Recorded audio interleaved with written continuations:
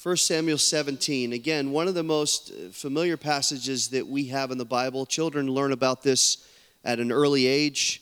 We've probably heard it taught many, many times throughout the years. And the idea of it, just the very concept, is so ingrained in our culture, from sports to politics, even to television. In fact, the new season of the show Survivor is called David versus Goliath.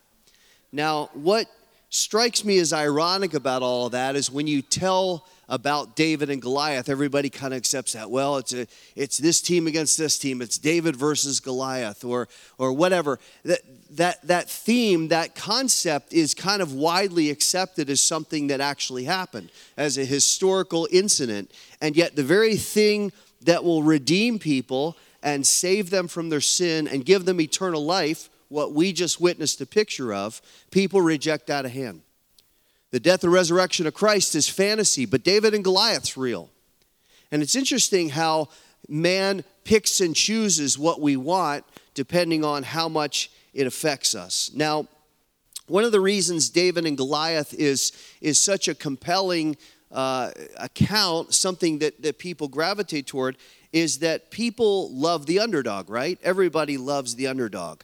And what exemplifies more than that, than a little kid with a slingshot standing up to a 9-foot giant who wanted to tear him apart, said, I'm going to rip your bones apart, I'm going to feed you to the birds, I'm going to feed you to the animals. And this picture kind of appeals to our dislike of injustice. It kind of almost fires us up emotionally. There's maybe a little bit of a release of emotional anger that a bully's getting a taste of his own medicine, because nobody really likes a bully, right? So to see this big bully Philistine guy threatening little David, and we kind of go, come on, David, you got to win this. We love the underdog. We love the little guy who wins. And that hostility and that desire for revenge is really hot in our culture right now. It's very prevalent, especially in our country, and we've seen really on both sides of the spiritual of the political spectrum in these Supreme Court hearings. I don't know if you've watched them. I don't know if it depresses you or angers you or what it does to you. I experienced just about every emotion this week, but there's these claims of unfairness and dishonesty and partiality, and you kind of get the feeling that the truth's not going to win in the end. And I think it's one of those rare situations where people from both political parties would claim that they're the David, that the Goliath of injustice and manipulation and all that's on the other side. We're the David. We're the one that's trying to gain the victory against the big bad bully. Now, we're not going to wade deeply into politics this morning because it's just kind of a mess. And with these baptisms that we just saw, we've witnessed the powerful purity of God's grace. We've witnessed what happens when people love truth and they trust Jesus and they yield away from their sin and they're transformed by the grace of God. We've seen the beautiful picture of that. I don't want to take away from that. But we're also going to kind of understand in this little study this morning that the impression that's always been given about David and Goliath, that David was this huge underdog, that he was at a great disadvantage, that impression is completely wrong. And the truth is, and I hope this will really encourage and strengthen us this morning, that the truth is that David really had a tremendous, unbeatable advantage. He had a greater advantage than Goliath. He was the one who was undoubtedly going to win. Now, we've started this new series, and I want to use this study, even though it's so familiar to us and we've heard it before. I want to use this study to show about the advantage that we have as believers. When you look at what they call the optics of David and Goliath, everything argues that David is going to lose. He's at a disadvantage in stature. He's at a disadvantage in terms of weaponry, in terms of experience. He's not battle tested. He's not a great warrior. He's not equipped. Nothing about it screams that he's going to win. Everything that's tangible, everything that is logical on the face value says that he's going to lose big. But here's the spiritual truth that we live under. Not the tangible, not the obvious. We live under the understanding of God's authority and power. And that's a different reality. That's a reality that the world doesn't really understand and fights against. Now, so far in our studies, we've looked at Esau and this bowl of stew. We looked last week at Gideon and the army of 300. And we've already seen the impact of small things and small decisions and how the Lord works through them. And the object really for this morning, it seems like it's the rock. It seems like it's that one stone that found its mark on Goliath's forehead. But I've become convinced the more that I've studied that the real small thing is David.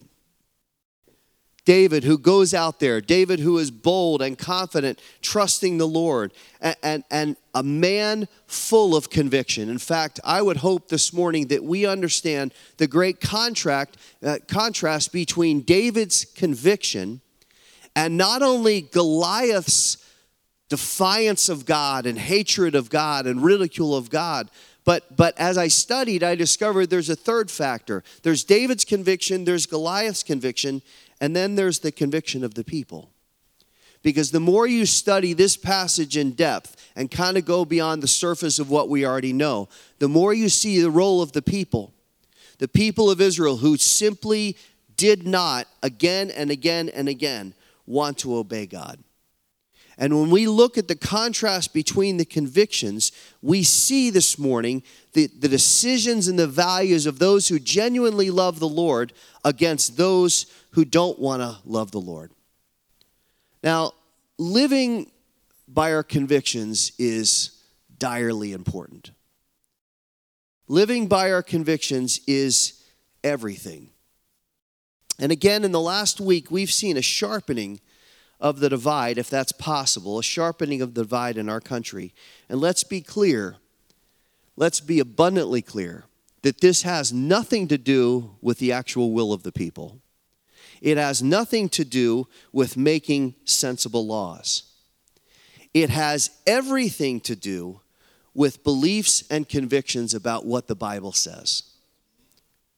This is not politics. This is not Supreme Court. This is not which side's going to win the midterms. This is all about whether or not you trust and obey what the Bible says. And let me tell you why that's true. All the commentators yelling on air are going to tell you that it's about something different, but the essence of all political discourse is about biblical issues. Abortion, gay marriage, illegally defying the law, sexual sin, the roles of men and women, the value of every life, alcohol and drug use. We are given clear instructions about every one of them in the Bible. And like Israel, the crisis in our country is caused by a blatant refusal to obey what the Lord's told us to do. So that's the divide right now. It's not whether somebody did something 36 years ago. The divide is whether this country wants to obey what God says. And I think we've discovered that it doesn't. At least the people in leadership don't. But I think there are people in the country that do. And as this open hostility and this resistance to God has become more bold and more outlandish, I've almost gotten to the point, and I'm a very optimistic person, but I've almost gotten to the point where I'm wondering, can we ever recover from this? Because the enemy has made such substantial gains of having his agenda advanced. Now, as believers, as disciples of Jesus Christ, that fact needs to remind us of four important things. And I want to encourage you to write these down. These aren't going to be on the screen, but just write these down in just short form. There are four important things that we need to remember based on what we've seen, especially over the last week. Number one, Jesus' return is imminent. Jesus' return is imminent, and we need to be ready and we need to be prepared at all times because it can be any moment. Number two, until he returns, we are called to boldly be salt and light. Until he returns, we're boldly called to be salt and light, to go into the world, to share the gospel, and to make disciples of all nations. That's our job. That's really our only job. Go out and make disciples. So he's about to return. We have a job. Number 3, we're fully empowered by his Holy Spirit. Jesus has gotten victory over the enemy, and the Holy Spirit equips us and says, you are more than conquerors through Christ. So we can't walk around going, well, I don't know what to do, and I don't know how to do it, and I'm weak, and the forces are too strong. Nope, we're more than conquerors. Greater is he that's in us, he that's in the world. We cannot ever say, I don't have enough of God, unless we're just living in blatant sin. And the fourth fact is, to remain strong, we need to obey Hebrews 10. Hebrews 10 says, let us hold fast the confession of our hope without wavering. For he who promised is faithful. Consider how to stir one another to love and good deeds, not forsaking the assembling together of ourselves, encouraging one another all the more as we see the day drawing near. So our job to stay strong is to keep doing this, hold fast together, hold fast to our conviction, keep looking to the sky, keep encouraging one another. Don't forsake walking with the Lord, because he's coming back soon. And it could be today. And the world will be rocked. Now, David is one of the best examples of holding fast to your conviction without wavering that we have in the Bible. His unflinching faith here, his steadfastness in terms of defending the Lord, leads him to think and act in a way that seems unusual. And yet, as I thought about this week, really what we're going to view this morning should not be at all unusual for a servant of the Lord. And that really is the point of our study. I'd like for us to identify this morning 4 convictions that define God's people. 4 convictions that define God's people. And by God's people, you notice the definition underneath. Those who love and fully trust the Lord. Not God's people because I made a decision at a campfire when I was 9 and I prayed to receive Jesus and now I'm going to heaven, but I'm not really living for him. That's not really being God's people. God's people are those that love him and live for him. Those that trust him with all their heart. Because how can we really call ourselves God's people if we don't love him? How can we really call ourselves God's people if we will not trust him? What did Jesus say? He said, love the Lord your God with all your heart, soul, mind, and strength. That's the first commandment. All other commandments yield to that one. If you don't love the Lord, you're not going to love me, because those that love me keep my commandments. So if we don't love the Lord, we're going to have to struggle to say, well, I'm one of God's people. Well, but you don't love him. And then the second part of trusting is the Bible says in Hebrews, without faith, it's impossible to please God. Now, if I cannot please God with a lack of faith, then how can I claim to be one of his people if I refuse to trust him? And not just trust him when I'm in crisis or trust him when things are going well, but to trust him at all times. So if you and I are God's people, and I pray that we are, but if we are, we need to see what David does as the norm, not as some ideal. This is how we should act all the time. And here's the wonderful thing. When we do that, it leads to some amazing experiences that the Lord can use in ways that are beyond our comprehension. Because remember, it only took one stone for David to beat Goliath. And that was the Lord. One stone. He didn't have to keep throwing, keep targeting. It just took one stone. But listen, David was also the only one willing to be there. And there are times we're going to have to stand alone for the Lord, but that's all he needs.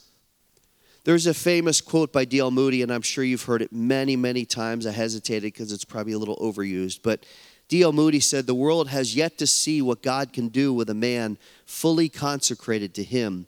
By God's help, I am to be that man.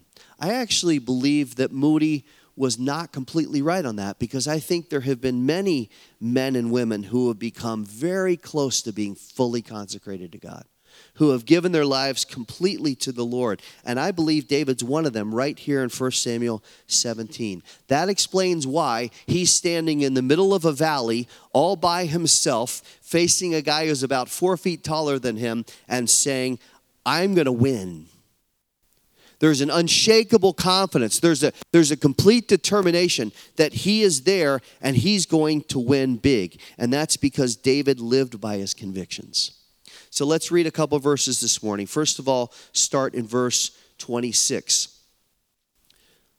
Verse 26.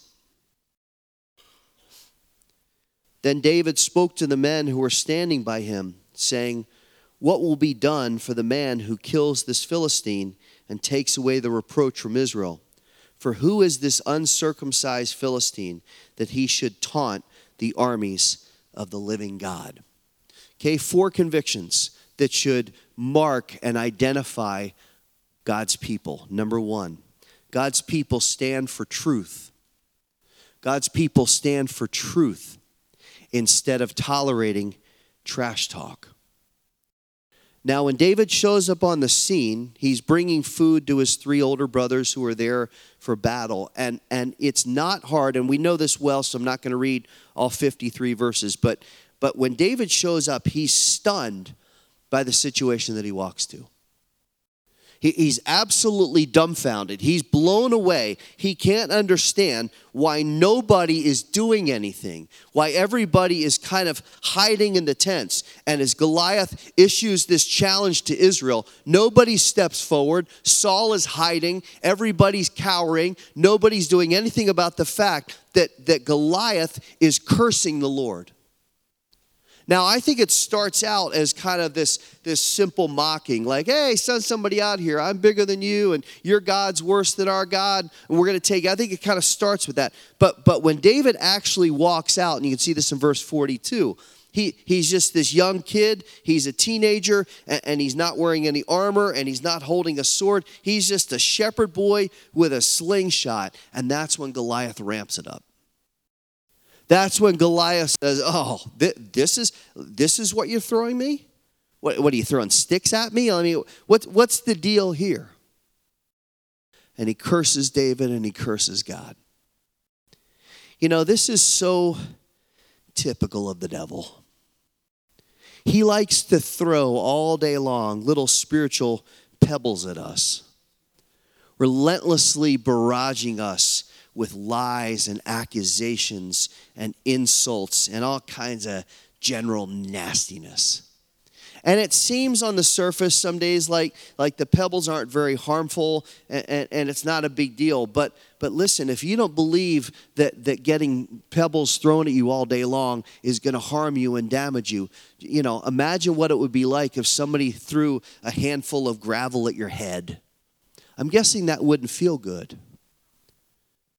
And yet that's what the devil does. He can't crush us with boulders, listen now, because he can't win. The devil can't win. He's already lost. So what does he do? He throws pebbles. He shoots fiery darts at us, and they just kind of pierce us and wound us and distract us. And you and I know how discouraging that can be, don't we? How it intimidates us and kind of makes us want to give up. In fact, I thought as David's out there, his humanity has to be screaming, what in the world am I doing out in this field?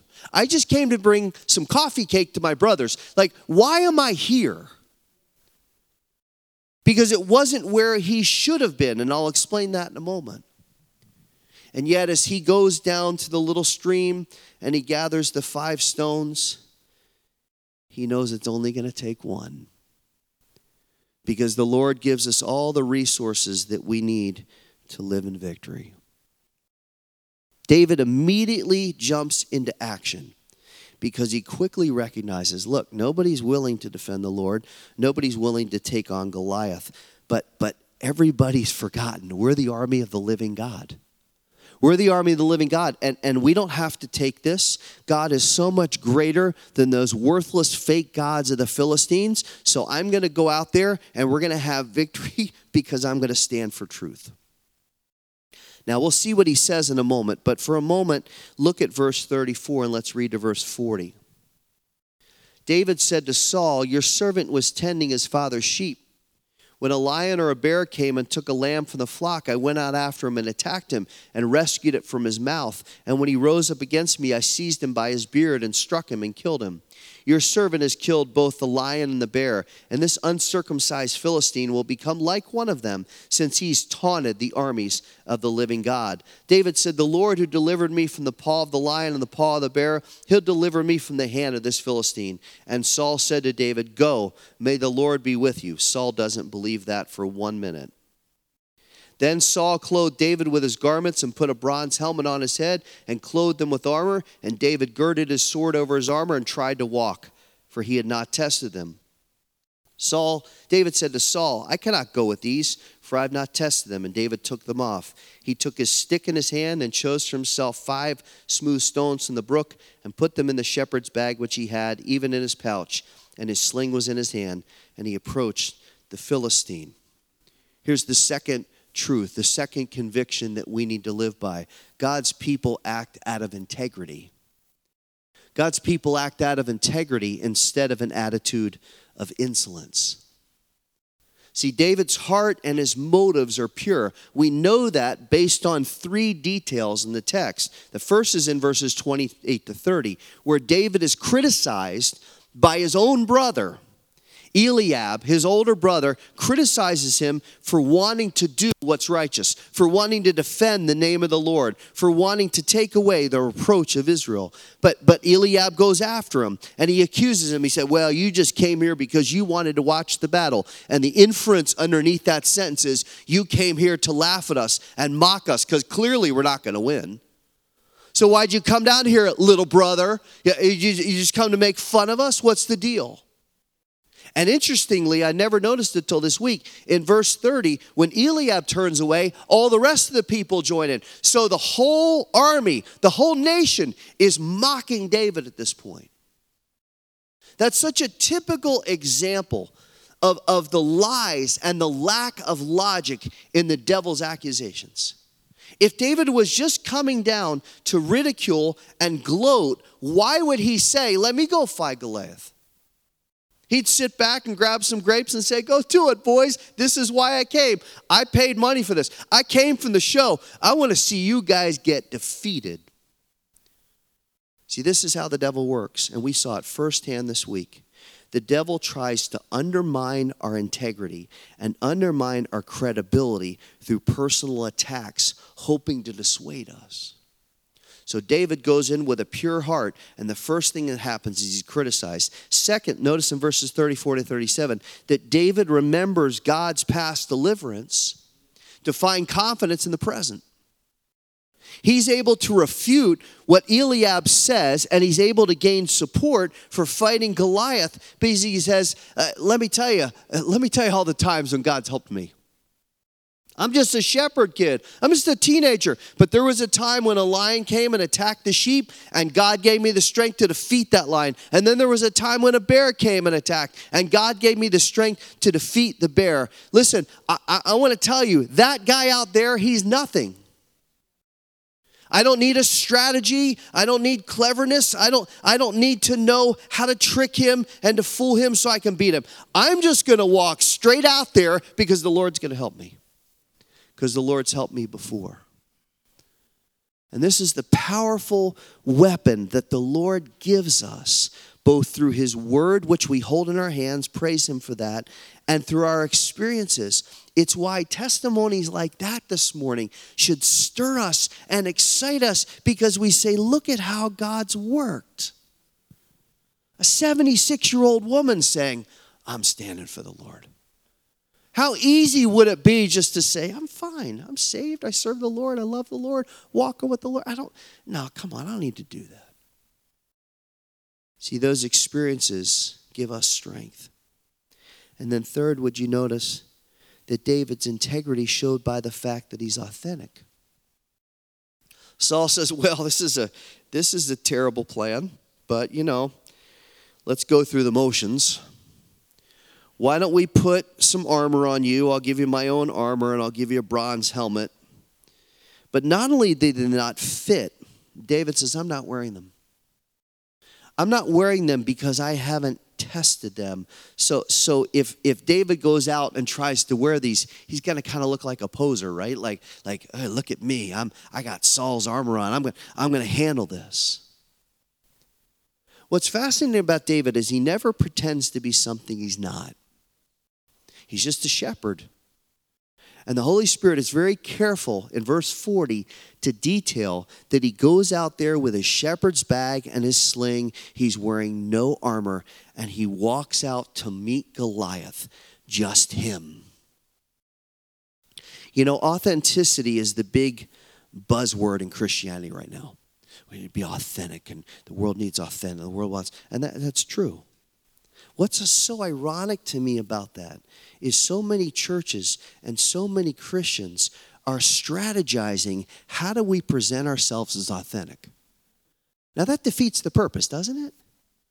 Let's figure out how to make Harbor Rock an authentic church. Let's try to figure out how we can come across as authentic so when people come to see us, they'll believe that we are who we say we are. Listen, trying to make a show to get people in doesn't disciple them. One of the greatest ways that we can reach people for Christ, one of the greatest ways that we can draw people to the power of the gospel is to be ourselves, to humbly talk about the love of God, to humbly evidence the authentic change that the Lord has brought about in our lives, that we used to live this way and now we live this way, that we used to be the old man and now we're the new man, and we just love God and we serve God and we're confident and we're strong from trusting in Him, and don't you want to know about it?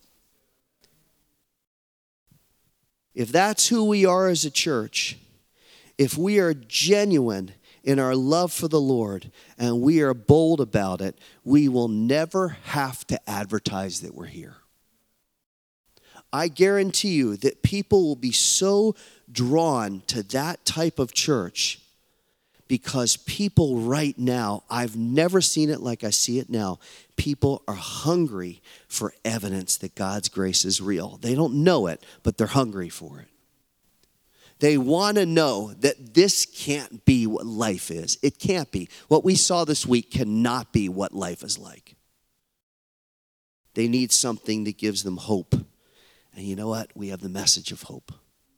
We're living evidence of the hope that's in Christ. And we remember David because his heart is a huge contrast to Goliath's audacious disrespect of God and to the people's dismissive disregard of the Lord. They just don't want anything to do with him. Now look over at verse 45. Then David said to the Philistine, "You come to me with a sword and a spear and a javelin, but I come to you in the name of the Lord of hosts, the God of the armies of Israel, whom you've taunted. This day the Lord will deliver you up into my hands, and I will strike you down and remove your head from you. And I'll give the dead bodies of the army of the Philistines this day to the birds of the sky and the wild beasts of the earth, that all the earth may know there is a God in Israel, and that this assembly may know that the Lord doesn't deliver by sword or by spear, for the battle is the Lord's, and He'll give you into our hands." Here's the third thing that marks the conviction of God's people. God's people boldly defend Him instead of conceding to any defiance.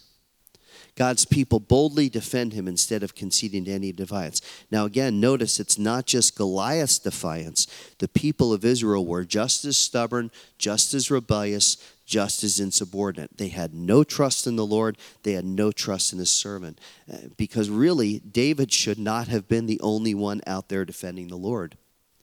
When David showed up with the basket of bread and cheese, and he sat back, He should have been able to walk in and say, here, brothers, here's the bread and the cheese. I'm so excited about what I see going on because every single person in this army is rising up and saying, we're going to defend the name of the Lord. He's not going to talk that way about our God. This is the army of the living God. We're going out there. Everybody get ready. Everybody in? Oh, yeah, we're in. We are so ready. And David should have been able to walk in with the bread and cheese and sit back on the hillside with his hands behind his head and go, I can't wait to see this. Instead, he walks in and everybody's hiding. They're conceding and they're capitulating. They're weak and timid and fearful and hiding and worried and scared and crying and living in regret. Does anybody think that should describe a child of God? Weak, timid, fearful. I don't know what to do. No, that's not how it works. Strength is not produced by inactivity, is it? You don't get in shape and build endurance and get big muscles by laying on the couch eating Cheetos. I know this because I've tried it and it doesn't work. You don't get stronger, you don't get more powerful, you don't have endurance, you don't have stamina and wisdom by just laying around. The physical principle is a spiritual one as well. So living in fear and timidity and sitting back and just, oh Lord, please return soon because I don't know what to do. No, the Bible says God has not given us the spirit of fear and timidity, but power, love, and a sound mind. And if you love the Lord and you trust Him, we need to boldly defend Him. Because hiding from the fight, because we hate conflict and opposition, shows no trust in the Lord. We're God's people, saved by the blood of Jesus Christ, called to defend His name in the face of defiance. And as we see from 1 Samuel 17, this culture of open defiance is nothing new. With Israel all throughout its history, it's there. But this collision here between the Jews and the Philistines, it started. Why? Because of a sense of weakness in Saul. The Philistines may not have even known that God said, I've taken my hand off Saul and put it on David. But they're wise enough to know that Israel's ripe for the conquering.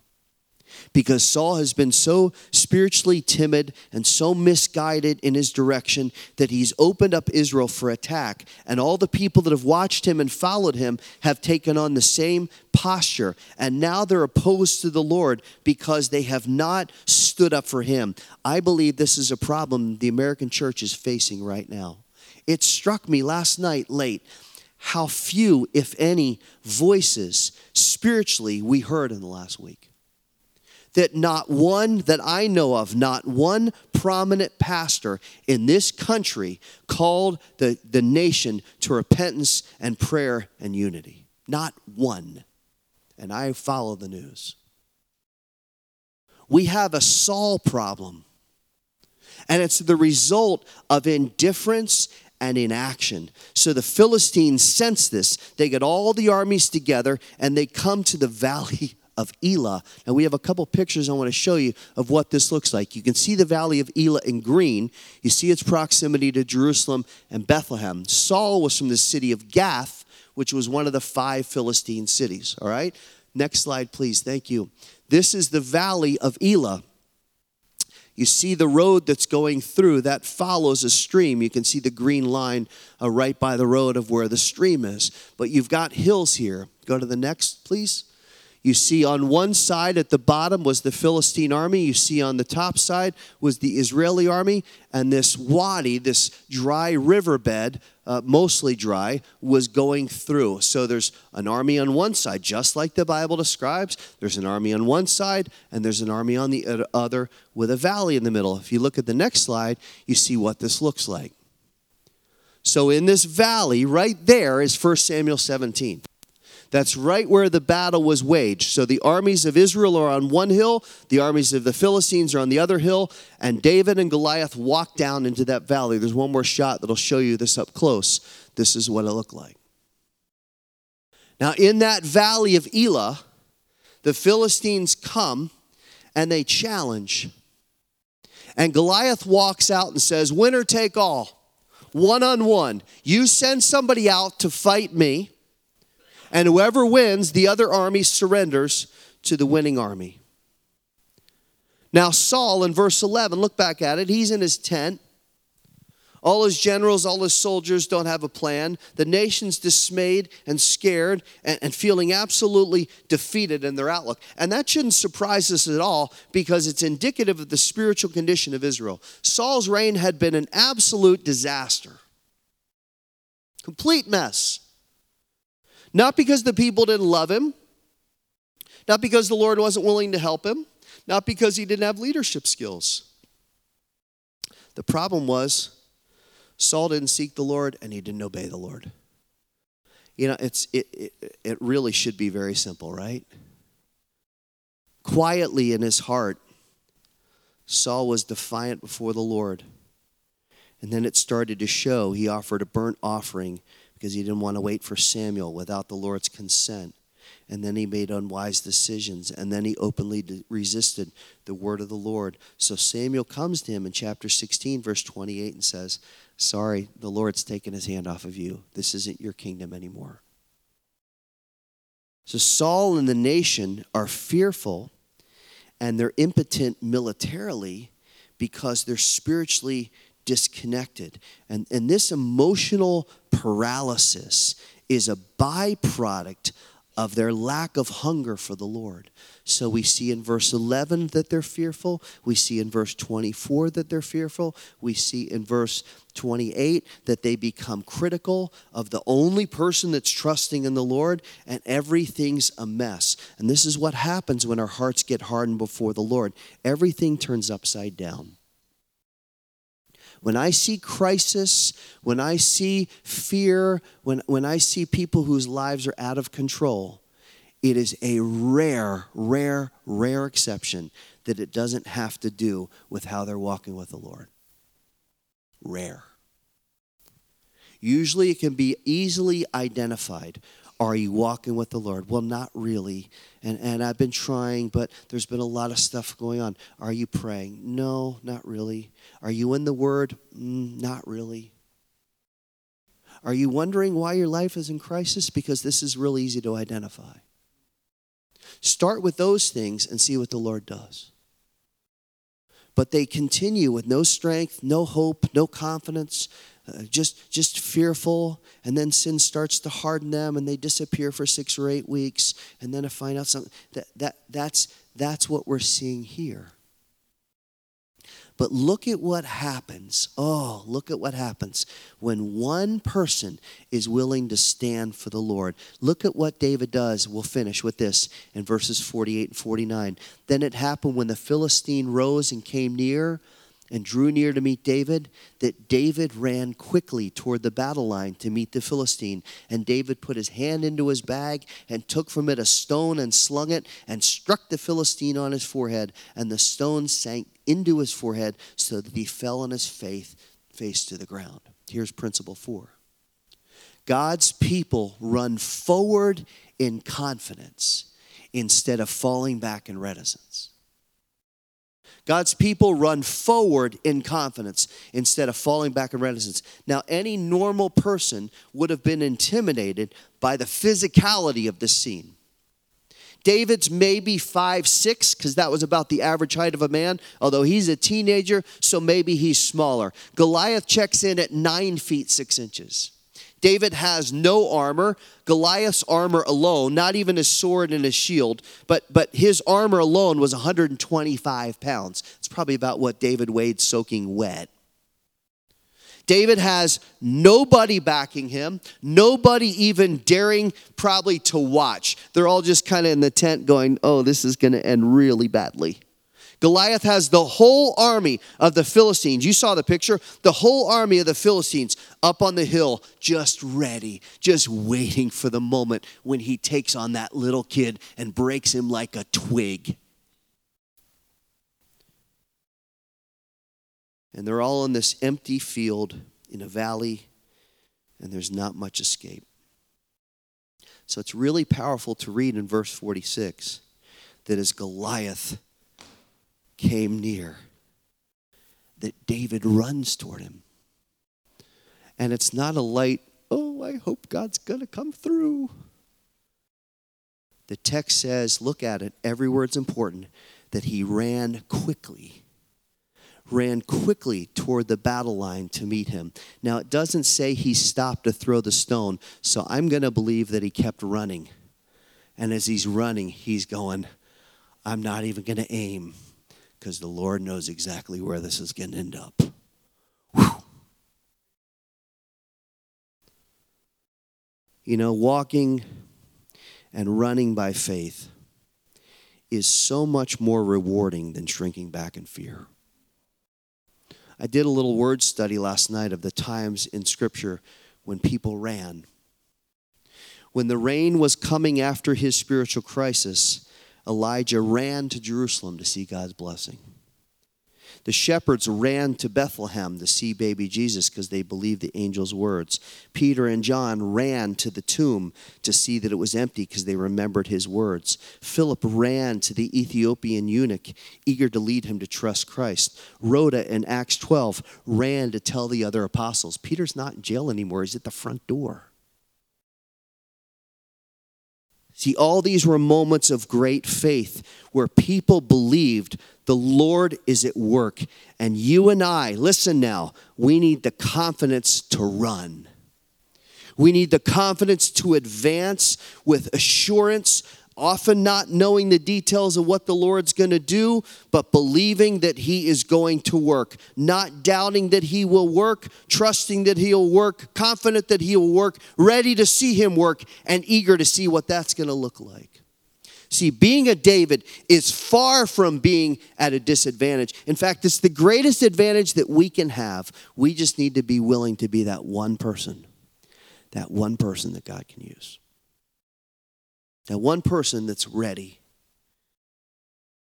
And if we're standing in the field alone and we're staring up at that giant, we know God's faithful. God's faithful. He's going to do this. I'm going to trust him because I'm here and I'm willing and he will work. Let's thank him and praise him. Let's close our eyes.